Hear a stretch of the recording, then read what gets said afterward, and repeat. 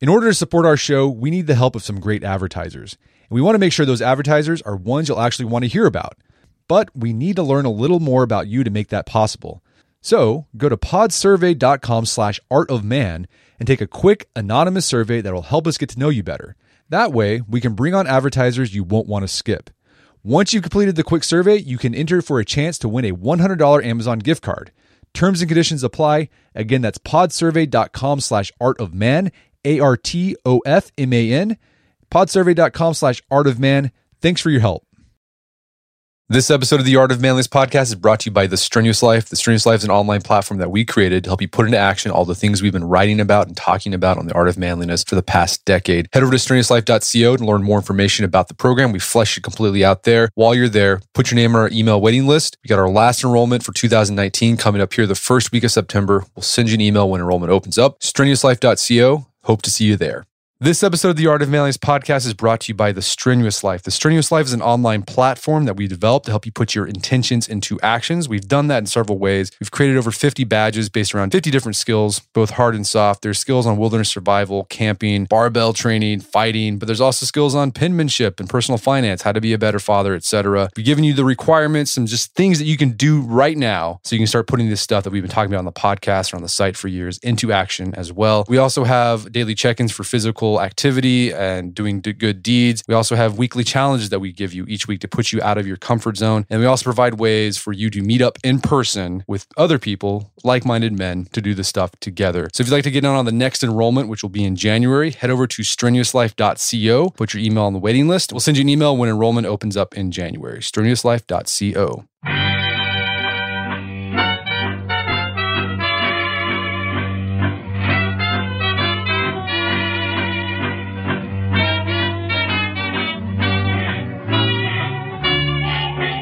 Brett McKay here, and welcome to another edition of the Art of Manliness podcast. Your days seem like a continuous blur of busyness, and yet you don't seem to get much done, nor remember much about how you spend your time. Well, as a former employee of Google, my guest today worked on the very apps and technology that can often suck away our time. Today, he's dedicated to figuring out how to push back against these forces to help people take control of their time and attention. His name is John Zeratsky, and he's the co-author of the book Make Time: How to Focus on What Matters Every Day. Today on the show, John shares how the experience of feeling like he was missing months of his life led to him spending years experimenting with habits and routines, looking for the best ways to optimize energy, focus, and time. He then shares the simple 4-step daily framework that he developed from this research and walks us through that system. John talks about choosing one highlight each day to ensure your most important work gets done and that your life is full of memorable moments. He also shares how to reduce the time you spend in waiting what he calls infinity pools, why energy management is just as important as time management, and how reflection is essential in figuring out what you're doing is actually working. Lots of valuable direction in this show for you to get your life on track and find more hours and meaning in the day. After it's over, check out our show notes at aom.is/maketime.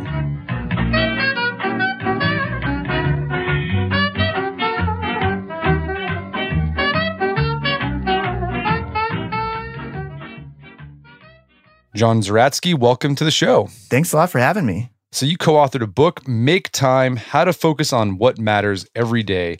This is interesting because your co-author, Jake, and you both worked at Google, correct? Yeah, that's right. All right. So you guys, and you also spent time designing the apps that people spend a lot of time on, right? Gmail, YouTube, the things that people are like, oh, I need to like get a handle on this stuff. But then you guys come out with a book saying, here's how to manage your time and not be distracted by these things we help create. I mean, what was the impetus behind the book? Like, did you guys have a problem with this stuff too? Yeah, definitely.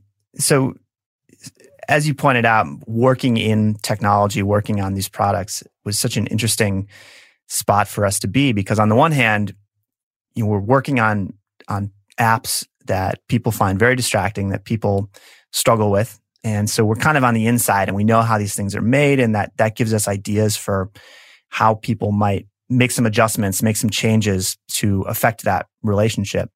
But the other thing that was pretty interesting was technology in many ways is kind of the ground zero or the epicenter for a lot of what's crazy about our work cultures and about the defaults that we all operate under. So, big tech companies, lots of meetings, lots of email, there's instant messaging, there's an expectation that you're going to be online, you're going to be plugged in, you're going to be responsive.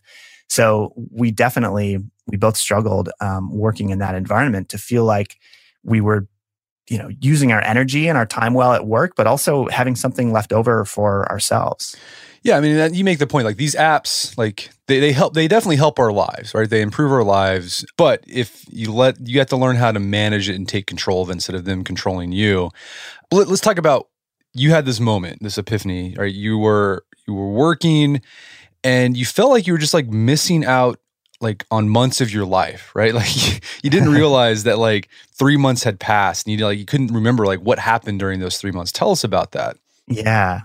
So maybe to put that in context, we can go back to 2005 when I graduated from college, and I was lucky enough to get a job at a tech startup in Chicago called FeedBurner. And I'd been in school and I had started a little web design business. So, I had sort of developed some habits and some ways of making sure I was productive. I was getting things done. But I was dropped into this company and this team that was very high performing. It was kind of the classic ideal of a tech startup. It was hard work, hustle, long hours. People were super smart, super talented.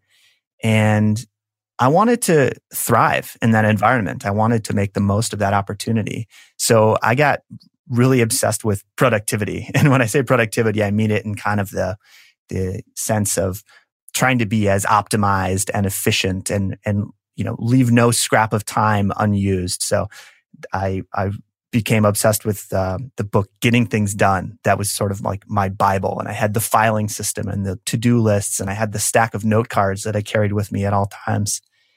And to a certain extent that worked, but I always felt like there had to be a better way. I felt like being productive was good, but it often just kind of made me feel like a machine, just sort of like cranking through these endless lists of tasks I needed to do. In 2007, FeedBurner was bought by Google. And so then I was working at Google, and life was really good. Like I had this great job. I had a great girlfriend who's now my wife. We had just moved into a new place in Chicago.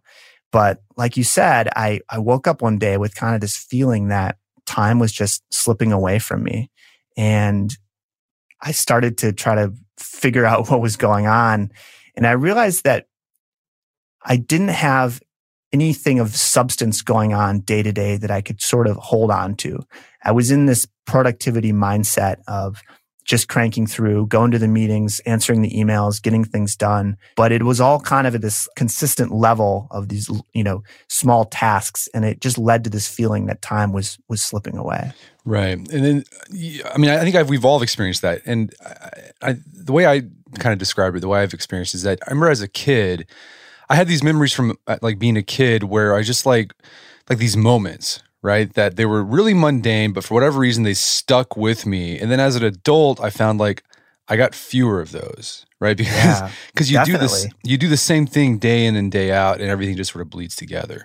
Yeah. I think that our days, living as professionals in the 21st century, I think that our days tend to be made up of mostly small, kind of inconsequential tasks, things that happen. And the process of forming memories, it happens automatically. It just sort of, some things might stick out, some things might not. But when nothing is sort of that big of a deal, I think it's difficult to create those memories that make you feel like you're living in time instead of just like, seeing time move by. I read around that time when I was struggling, this was like 2008, I read a book called Wrapped by Winifred Gallagher. It was a really incredible book that has stuck with me for a long time. And she makes the argument that your experience of life is not necessarily what happens to you, it's what you pay attention to. And that was a big turning point for me. I realized that if I started to intentionally build my days around the things that I wanted to remember, then I could choose to pay attention to those. And that would that would have the effect of sort of slowing down the passage of time. Very much like, being a kid and just having those summers that went on and those amazing memories from those days. Yeah. So, okay, the solution to this was this thing you called highlights. So what is a highlight? Yeah. So a highlight is the one activity or thing that you want to prioritize and protect in your day. So the idea is that it's not the only thing you'll do, and it's not like, I don't think I'm unrealistic. I don't want to encourage people to have this expectation that they can completely clear their calendar, clear their day. But by choosing a highlight, you can kind of build your day around it. You can make sure that no matter what else happens, you made time for that one thing, and you can feel like that time was well spent. So, what's an example of that? Is this are the highlights work related, or are they something that just makes your life meaningful that you want to do? Yeah, for me, they're all of the above. They tend to be more work related stuff for me. I often spend time on my highlight first thing in the morning, right after I wake up. I went through this process of becoming a morning person about 5-6 years ago. So I love to wake up, make some coffee, and work on my highlight, which is usually writing something or doing some kind of design work or something that's related to work. But in the book, we talk about a few different kind of approaches for coming up with your highlight. And what I described is, I think, kind of an example of satisfaction, looking at what task or activity is going to be really satisfying. It's not necessarily the most urgent thing, but it's the thing that it's going to be a good chunk of work that you want to do and you feel good about doing it. But sometimes my highlight is something that needs to get done, something that's urgent. And that's another strategy. And a lot of times, like on Saturday, my wife and we just moved to Milwaukee, Wisconsin, and we're taking a food tour that's sort of a tour of Milwaukee for Milwaukeeans. And so I know that on Saturday, that's going to be my highlight. That's going to be the thing. It's not something I have to get done. It's not something productive, but it's something that I want to do. And I'm going to kind of build my day around really enjoying and savoring that. So as long as you accomplish your highlight, that day was a win, even if you didn't get much done else. That's my take. I think there's always bad stuff that can happen to us, but my experience, and I think experience that's backed up by some research and by experiences of other people who have read about this stuff as we've been writing about it before the book, just on the web. It seems to be the case that when you build your days around one thing that you want to make time for, time moves more slowly and you feel better about the way you spent that time.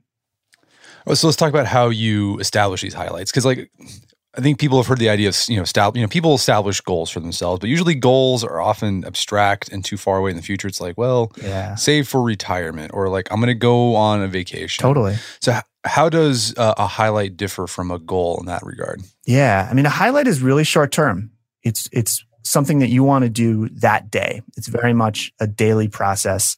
And I think Jake and I kind of have this hypothesis that most advice about time management and self-help kind of stuff is way too intimidating. It's really big. It's like, what do you want your life to be? Where do you want to be in 5 years? It's really grand. And I think when you're feeling busy and you're feeling distracted and you're feeling like you're on autopilot and the days are sort of flying by, trying to break from that and all of a sudden shift into thinking about these grand plans, I think is pretty tough. It's pretty unrealistic. So our belief is that if you can start small, you can start by identifying what you want to do that day, the thing you want to make time for, and then starting to reclaim a little bit of the time that you might otherwise lose to your smartphone, social media, meetings, email, whatever. A lot of these default behaviors, if you can start to reclaim a little bit of that time, it can build from there. You'll have a little bit more space, a little bit more time to think about what's important to you. You'll recognize the things that you enjoy doing, the things that are motivating to you, that create that clarity and sense of purpose around your time.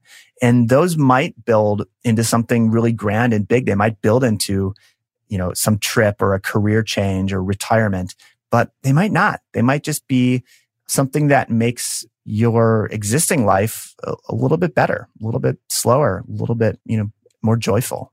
Well, one example you give in the book of a highlight was you and your wife, built this boat and wanted to go sailing. So that's like a huge goal. So like, did you just break it down? Like, you decided Saturday is going to be boat day. I'm going to make at least 2 hours for boat day. Is that how that worked? Kind of, yeah. And just to make sure that I'm not getting any undue credit, we did not build a boat. Okay. You had to repair it though, right?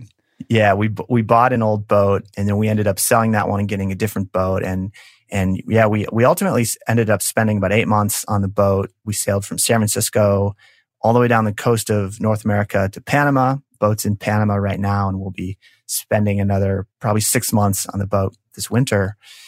But yeah, what you said about sort of on the weekend days, using that same approach of having a highlight and saying, what's the thing that we want to focus on now that's going to move us toward this goal? That's exactly what we did. I think that we were, so I've kind of a maybe unconventional way of thinking about goals. And it's that I feel like goals are risky. I think that you touched on how there's sort of these abstract, amorphous things. And I think that they create sort of a feeling that we're not good enough yet because we haven't reached our goal. And if only we reach our goal, then we'll be satisfied. Then we'll be happy with ourselves, which I don't think is a great way to live day to day. I also think that they blind us to what's happening in the present. If we become so fixed on a goal that we're working toward, we might not notice when our priorities change. We might not follow something that appears that we enjoy doing in the meantime.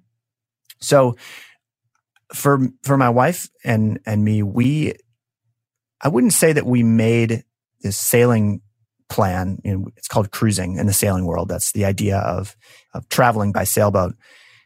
I wouldn't say that we made cruising a goal until very late in the game, until we got to the point where like there was a finite set of things that we needed to do to prepare the boat, to prepare ourselves to be ready to actually leave at a certain time. And then, we got into, making spreadsheets and to-do lists and all the sort of typical stuff you do when you're managing a big project. But earlier on, for me, it was really about trying to find the skills or the behaviors that I wanted to develop so that I would be in a position to go cruising, to pursue this goal, and use my highlights and use my time to develop those skills and those behaviors. And so you guys, as you said, there's different ways to pick your highlight of the day. One could be, the sense of urgency, like this has to get done, right? In order for me to move forward at work, whatever. So that's one way to pick a highlight. And the other one is just like also like joy and satisfaction, like the one thing you think. Yeah. That's tricky too, because sometimes we think something will give us satisfaction and joy, but we do it and totally. It doesn't. But I think that's one of the nice things about highlights. Instead of like, one of the problems with goals is you said you kind of get fixated on it. You get goal lock and you keep pursuing it because like you feel like you should. But like I feel like the highlight concept, it's a little more, it's flexible. So it's like, well, that didn't really bring me satisfaction. All right, move on to something else. Yeah, totally. Flexibility and really like forgiveness, is sort of, those are some of the key philosophies behind this book. Jake and I being obsessed with this idea of redesigning time, of how we spend our time. We've read tons of books and blog posts and, we've read all the things about, the 18 things you should do before 8 a.m. and that all that kind of advice that you see.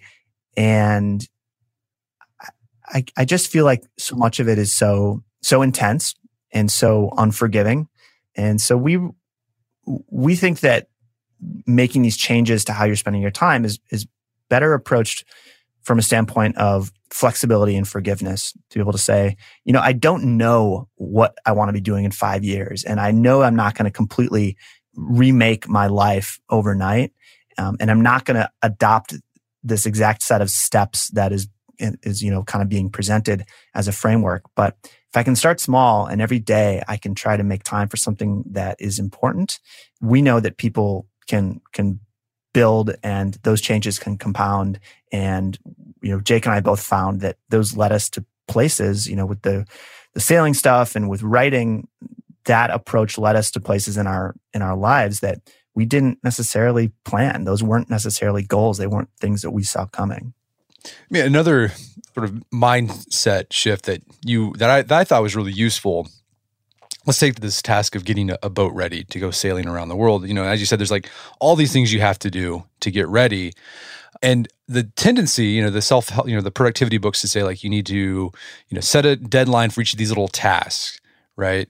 But then like I've done that before, and what ends up happening is like all of my tasks are overdue. Right? I've got that like right now. I use Todoist, and I'm like, all right, this week this task is gonna be done by this and then like it was due 2 days ago. Yeah, and it's like in red saying I need to get this done.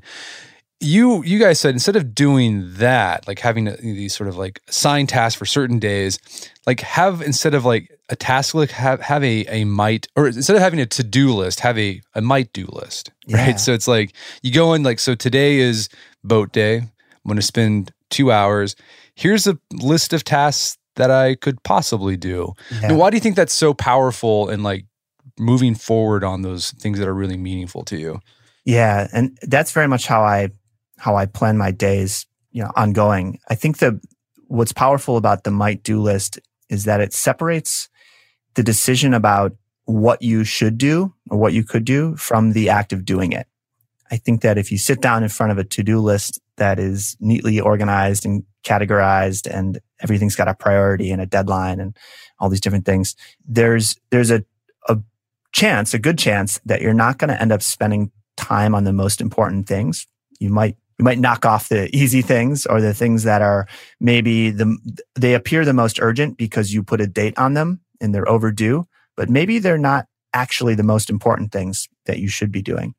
Whereas I think if you have a list, a might do list, is what I call it, and before you sit down to start working on that stuff, you review that and you think about what's important to do in that time, and then you schedule it. I think that you have a much better chance of actually spending your time on the things that are important.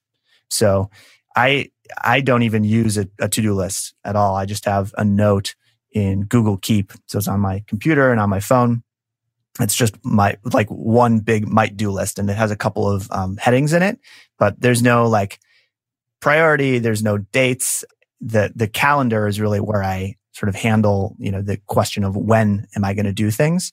But I think that very human process of reviewing and intuitively deciding here's what's important now is essential. And I think it's something that to-do lists don't necessarily help us do.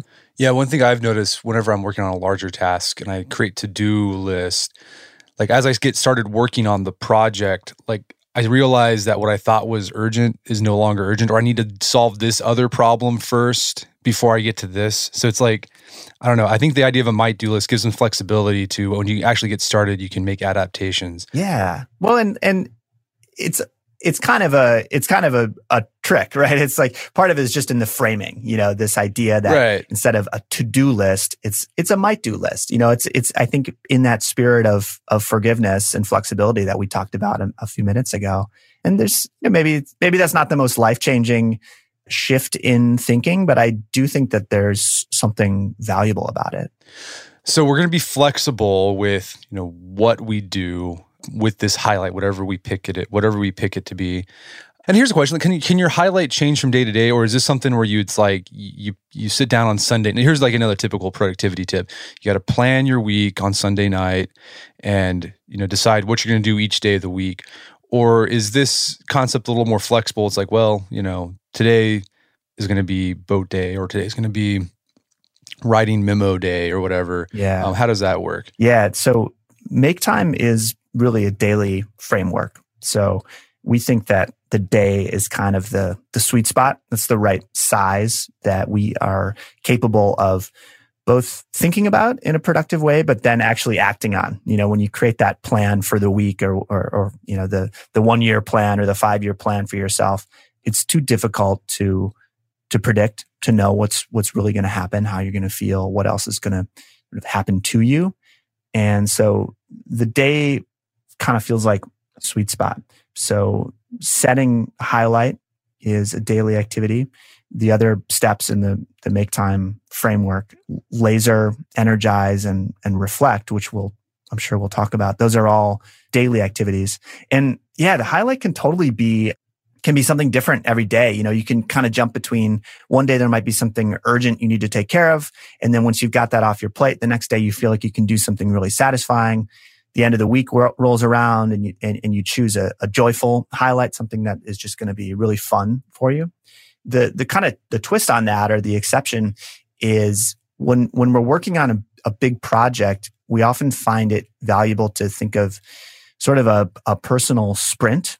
So essentially choosing the same highlight every day for a week or for longer, or highlights that are thematically related. So if you're working on, creating something new, and this was the case when we were writing Make Time, pretty much every day with a few exceptions, my highlight was about Make Time. It was about writing a draft of the next chapter, or reviewing something that Jake had written, or working on outlining a certain section.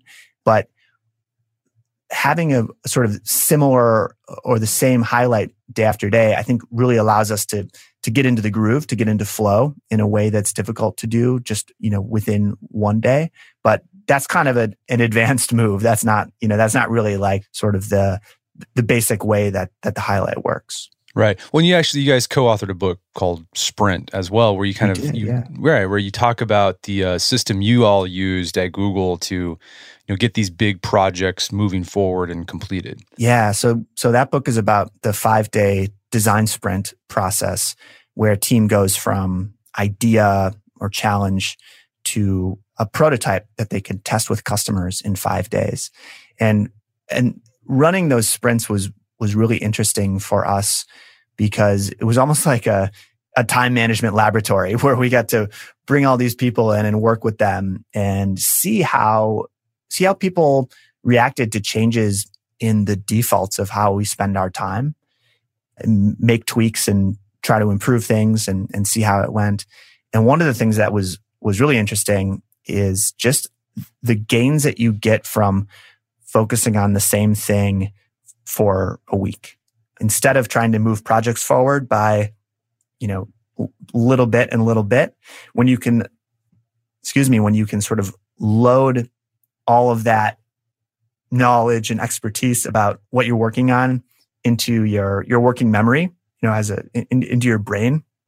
It's not like you make, 5 times as much progress because it's 5 days. You make way more. You make so much more progress because you don't have the switching costs. You don't have to reload your working memory every time you try to pick up that project again. Gotcha. So I was thinking, as I was listening to you, like taking this to, I can see how it work in your work life, right? There's a big project. You just spend 5 days, and every day that your highlight is going to be working on this project and moving it forward. But I was thinking in your personal life, right? Like one of the things that people try to do, but they try to do bits and pieces, like getting their house organized or their garage organized. Yeah. So they they spend like basically an hour every Saturday doing it. Sure. That's all they got. But like maybe you just set aside, okay, this week, every night for just an hour, our highlight is clean out and organize the garage. Yeah, totally. Right? Yeah. I mean, I think that like that way of thinking about a project can be,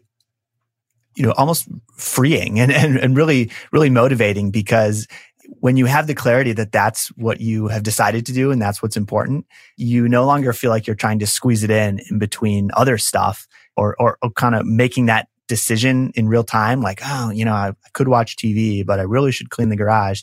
Like when you've sort of made a plan and said, this is going to be my highlight is to after we finish dinner, we're going to go and we're going to work in the garage for an hour. I think it allows you to look forward to that and to enjoy it more, even if it's something that's, not really all that fun. We're going to take a quick break for a word from our sponsors. All right. Most diets fail because they make you change way too many foods all at once. When you want to fix how you eat, you should do the opposite. Make one change Do it slowly and let it stick. With the OneFix app, a nutritionist will analyze your meals. They find the one thing that's causing your body to store extra fat and give you a fix. And you're probably wondering, how are they going to analyze your meals? Well, you're going to take a picture of everything you put into your mouth. They're going to look at those pictures. That's all you got to do. That's all you got to just take a picture. They're going to look at that and they're going to say, you make this one fix. Could be remove this from your diet or replace this with that. You do that one fix every day for 1 month.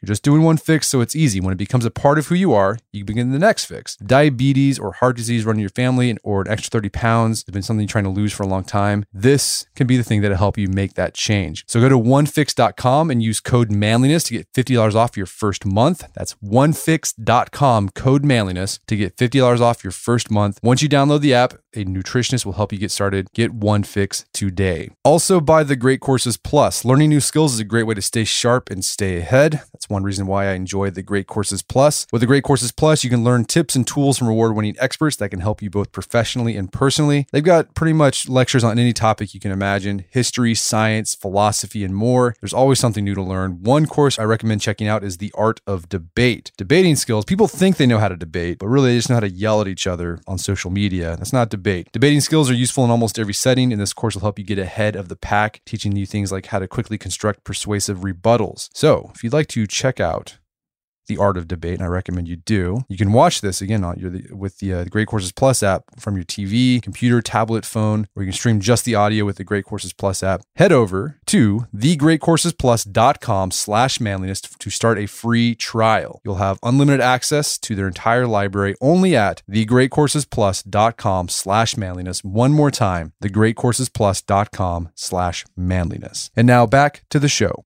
So we're pretty flexible with, the to-do list, might-do list. But the one thing you don't want to be flexible with on the highlight is like you set aside time for it and like you basically protect that with your life, right?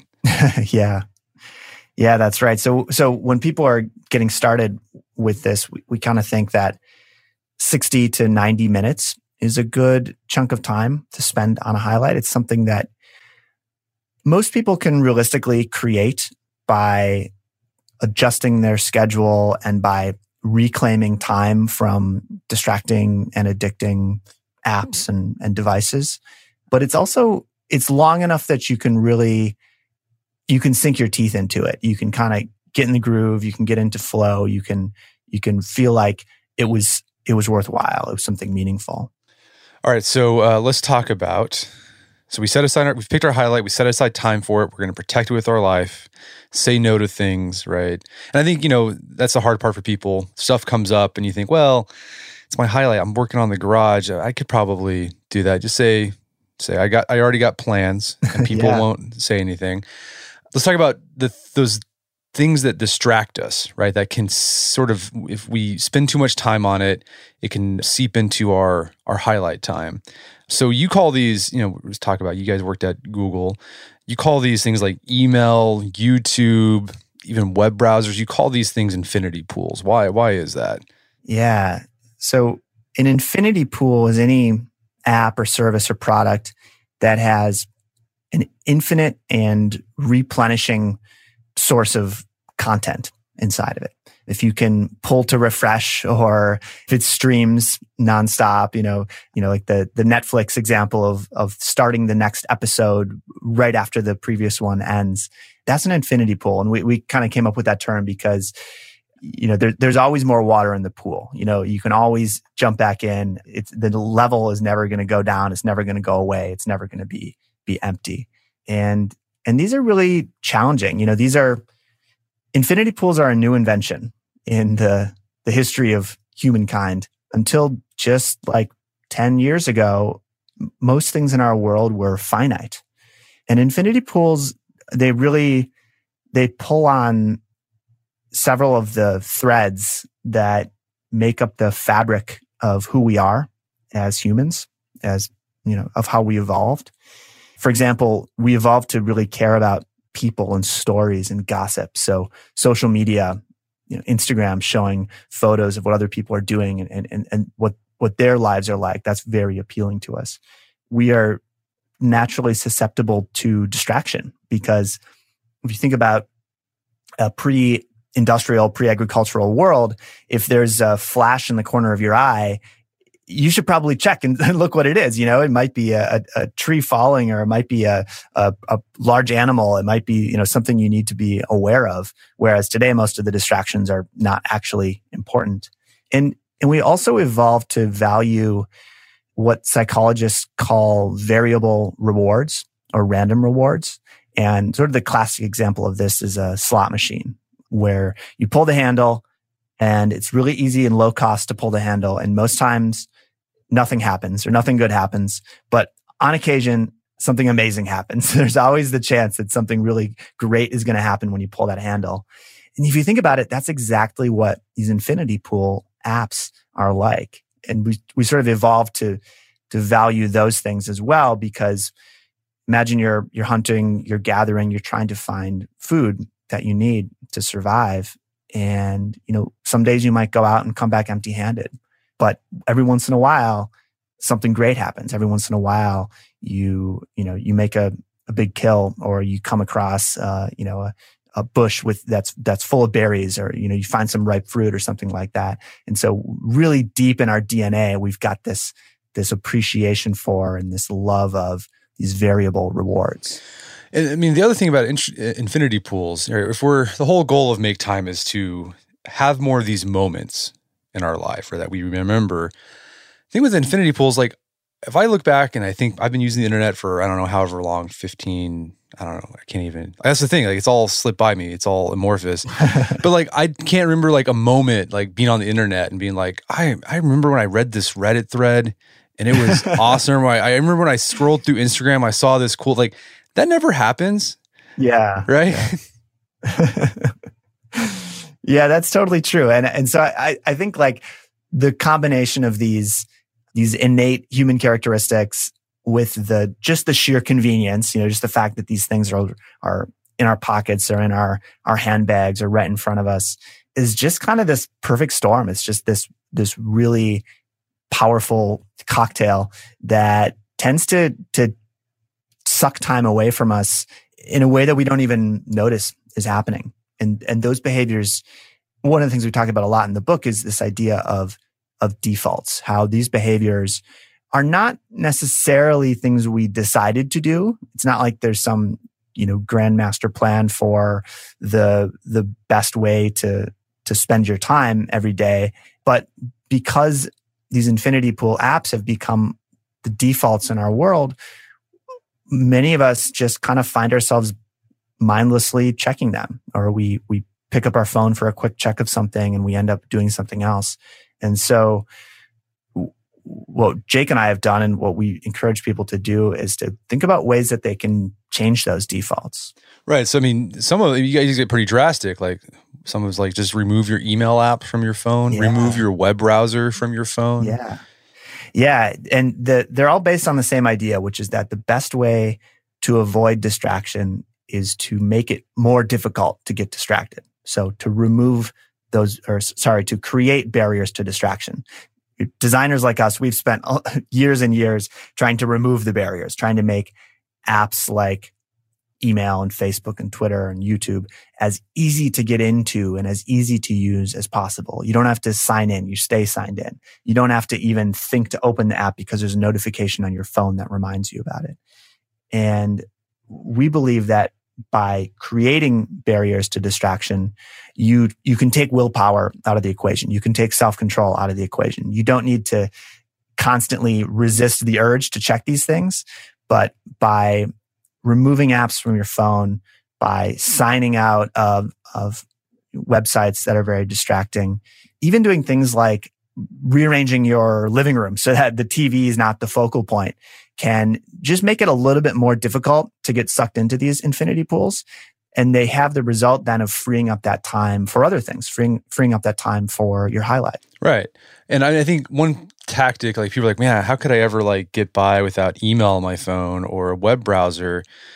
I mean, like with email, I don't have email on my phone anymore either. And what kind of finally realized that got me to remove is like, I've never answered email from my phone ever. Yeah. All you do is look at it and get stressed out about all the things you're not answering. Right. So yeah, I guess just be thoughtful about the apps you have on your phone. You guys also give suggestions. You have a website, right? What's the website? Make Time? Oh yeah, for the book, the website is called maketimebook.com. That's the domain. But you also you offer app suggestions that you can block certain things on your phone, and that's all useful. So the idea is just figure out what your defaults are and then rearrange those defaults to put obstruction between getting into these infinity pools. Yeah, and as you touched on, like it can be pretty daunting or pretty extreme to think about, wow, like no email on my phone, like that's crazy. But we encourage people to think about, when it comes to infinity pool apps, we encourage people to think about what's the underlying value or purpose for using that thing. Because, we start using an app or service or a tool for a reason. There's obviously something good about it. So for example, you might be thinking about Facebook and you might think, well, I like using Facebook because it allows me to keep in touch with my family and I can see pictures of my friends' kids or something like that. And kind of follow that thread through to the conclusion of like, well, will I still be able to do that if I don't have it on my phone, if I don't have it at my fingertips at every moment? And the answer in most cases is yes. I use Twitter for a lot of kind of work-related stuff. That's how I kind of promote my work and talk to readers and answer questions. But I don't need it on my phone. I don't need to have access to it 24/7 to do that. I use Twitter on my computer. I use it for a limited time each day. And when I'm done with it, I log out and I close the tab and I go on with my day. Email kind of fits into that as well. There's actually some pretty interesting research that we write about in the book where people who spend less time on email actually get better at email. So they're able to respond, like the time that it takes per message to respond, like gets shorter and shorter when people, just do email at the end of the day or just have like a certain chunk of time when they do email. So I think the kind of the perspective that I'm talking through here is trying to be clear about why you use these things and then ask yourself the question of whether it needs to be always on, always at your fingertips. Right. So this is one of these tactics you guys highlight about, you all highlight about, this laser focus part of the make time process. So you have your highlights and then you're going to laser in on it where you're going to avoid distractions. So avoid these infinity pools, but you also talk about, avoiding, I think that's a really interesting point you made in the book, because I've fallen in this trap, is avoiding getting caught up, like spending so much time on your productivity system that you actually don't get actual things done. Right? Yeah. Right. So basically avoid the fancy tools, because that can get really exciting. That's right. Yeah. And that's another one that came directly out of my own experience, just being, nerding out on like all the different to-do list apps and the project management apps and that kind of stuff. I think that these, I call them fancy tools. They feel like work, but they're not actually work. If you have an idea for an app that you are thinking of building, instead of, just grabbing a piece of paper and start sketching what the UI looks like, you think, oh, I need to have a fancy notebook and a really nice pen. Or if you want to start writing something, you have to go and download and install like a distraction-free writing app, or like one of these like dedicated screenplay writing apps. And those are just like sort of a form of procrastination. They're things that I think are easy to get into because they're kind of fun and they're the path of least resistance. But when we really stop and think about it, they're not actually what we want to be doing, what we want to be spending our time on. All right. They distract you. All right. So pick your highlight. You're going to laser. And there's a whole bunch of tactics, and we've talked about some of them, avoiding the infinity pools.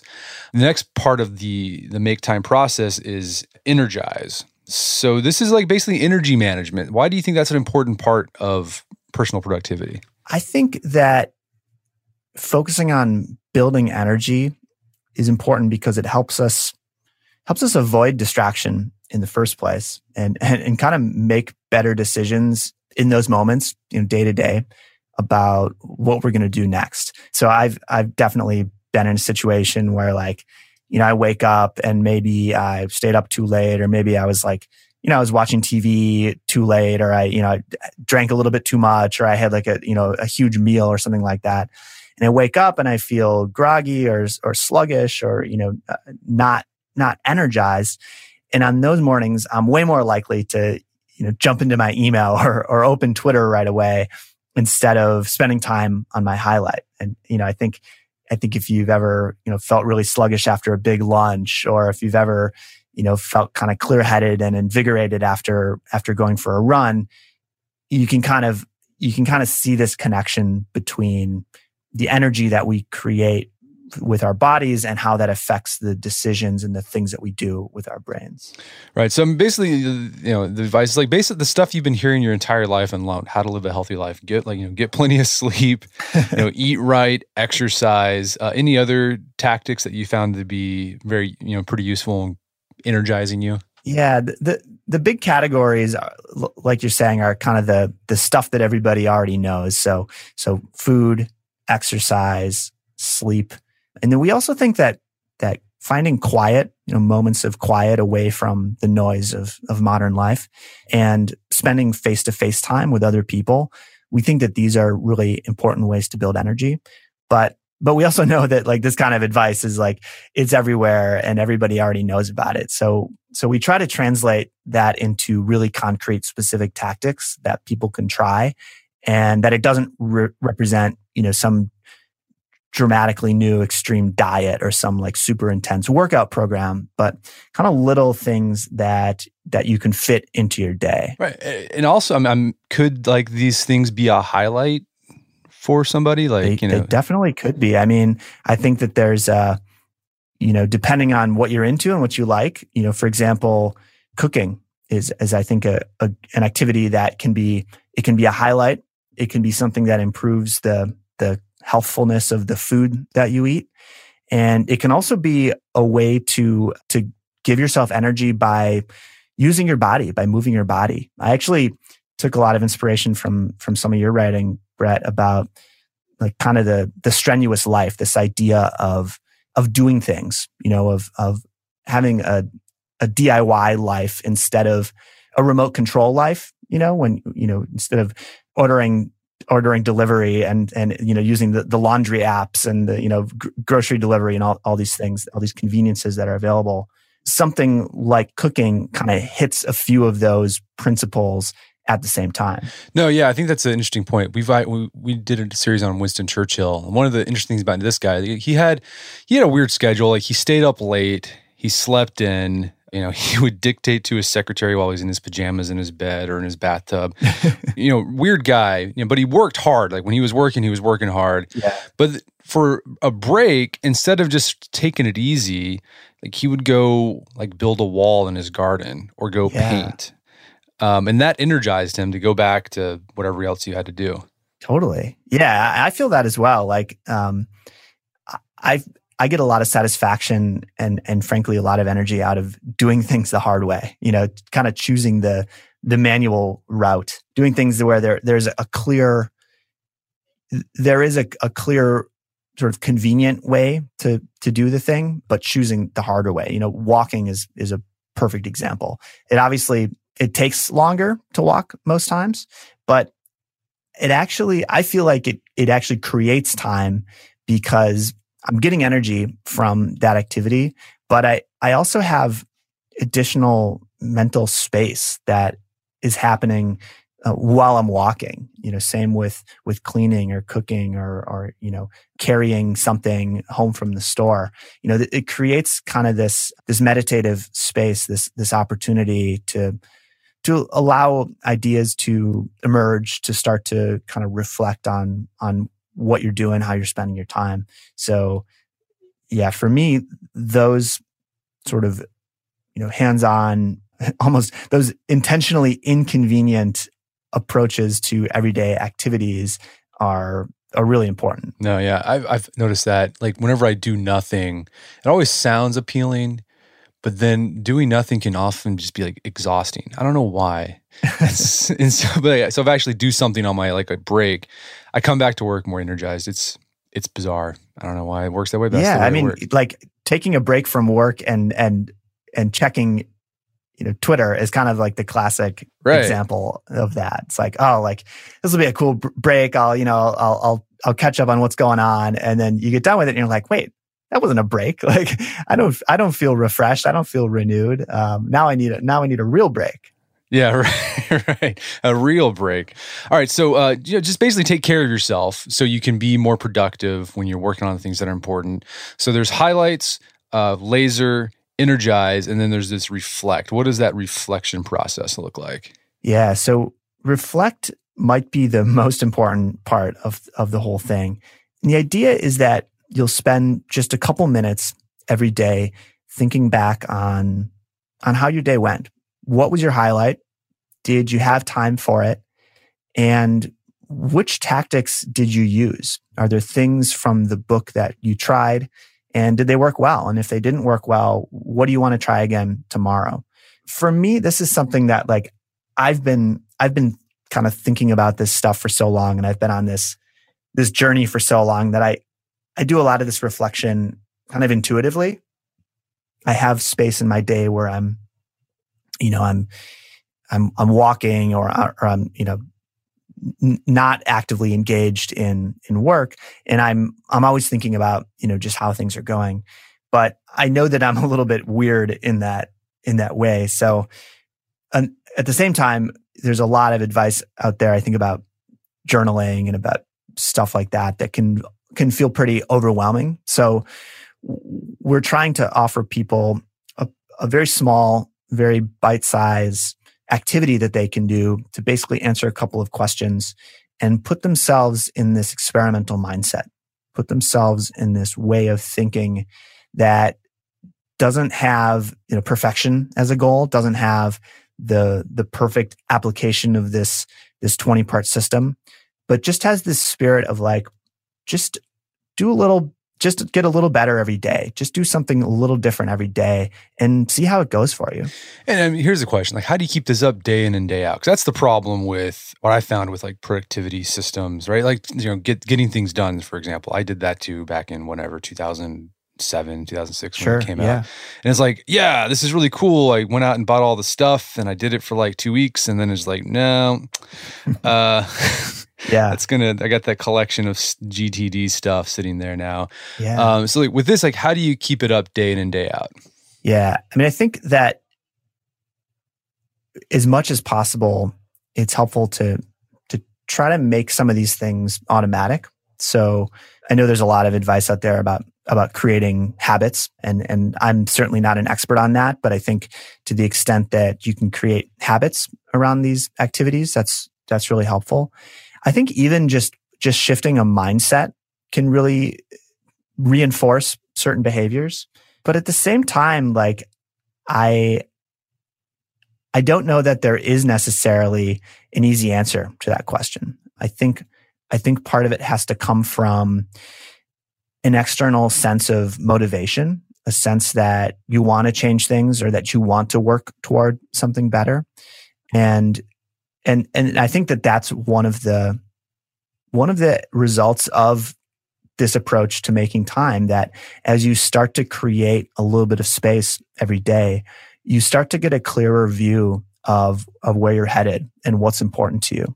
For example, when my wife and I were just starting to get into sailing and we were spending time learning about our boat and fixing up our boat and taking short trips on the boat, we didn't necessarily have some grand plan that we were working toward, but the more time we spent on it and the more we used these techniques to create space in our days, the stronger motivation we were able to build about what we were working toward.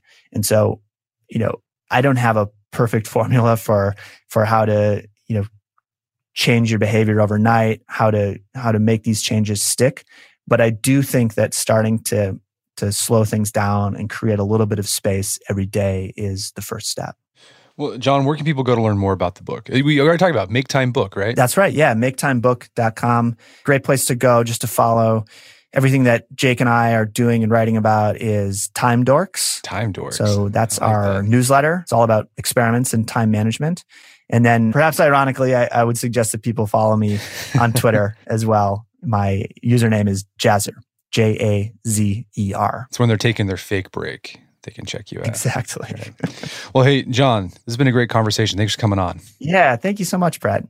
My guest today is John Zeratsky. He's the co-author of the book Make Time. It's available on Amazon.com and bookstores everywhere. You can also find out more information about the book at his website, maketimebook.com, all one word. You can find links to tools and free resources there. Also, check out our show notes at aom.is/maketime, where you can find links to resources, where you can delve deeper into this topic and to put it into action.